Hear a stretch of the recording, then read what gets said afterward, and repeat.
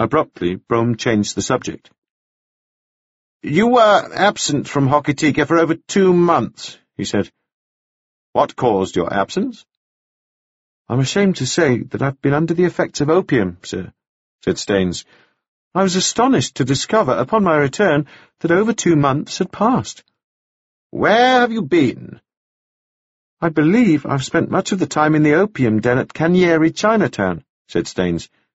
"But I couldn't tell you for sure." Brome paused. "The opium den," he repeated. "Yes, sir," said Staines.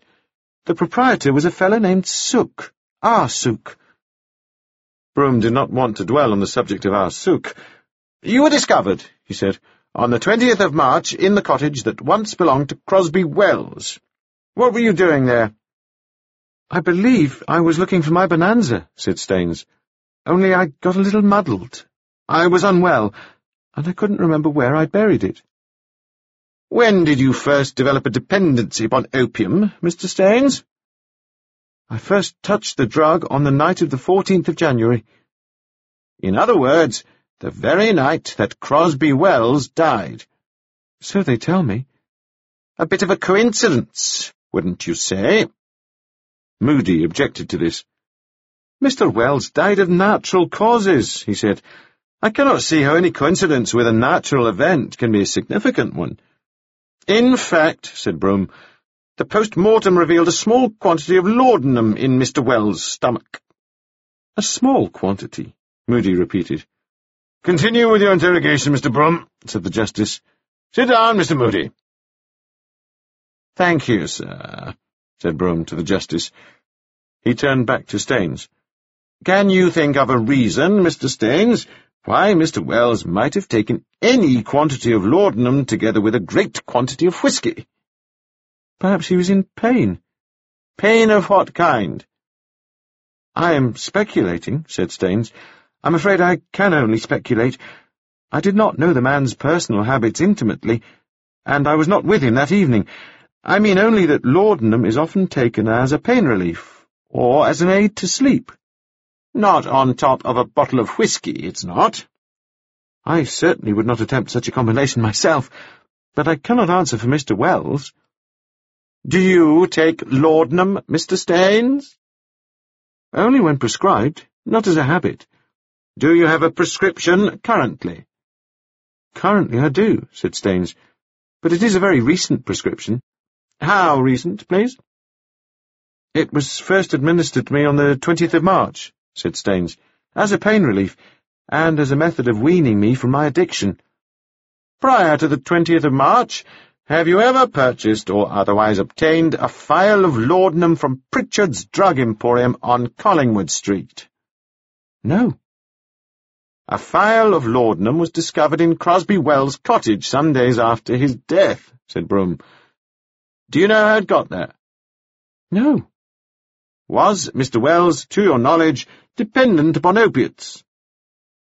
"He was a drunk," said Staines. "That's all I know." Brome studied him.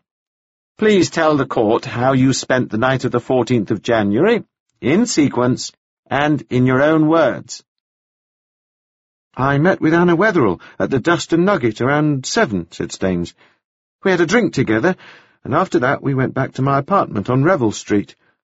I fell asleep, and when I woke, around 10:30, I suppose, she'd gone.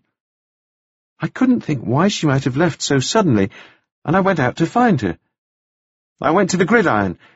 There was nobody at the front desk, and nobody on the landing, and the door of her room upstairs was unlocked. I entered, and saw her laid out on the floor, with her pipe and the resin and the lamp arranged around her. Well, I couldn't rouse her, and while I was waiting for her to come to, I knelt down to take a look at the apparatus. I'd never touched opium before, but I'd always longed to try it. There's such a mystique about it, you know, and the smoke is so lovely and thick. Her pipe was still warm, and the lamp was still burning, and everything seemed serendipitous somehow. I thought I might just taste it. She looked so marvellously happy. She was even smiling." "What happened next?" said Brome, when Staines did not go on. I went under, of course, said Staines. It was heavenly. Broom looked annoyed. And after that? Well, I had a pretty decent go at her pipe, and then I lay down on her bed and slept for a bit, or dreamed. It wasn't sleep exactly. When I came up again, the lamp was cold, and the bowl of the pipe was empty, and Anna was gone. I'm ashamed to say I didn't even spare her a thought. All I wanted was another taste. It was such a thirst, you see. From the first sip, I was enchanted. I knew I couldn't rest until I tried the drug again. All this from your very first taste, said Broom, sceptically. Yes, said Staines. What did you do?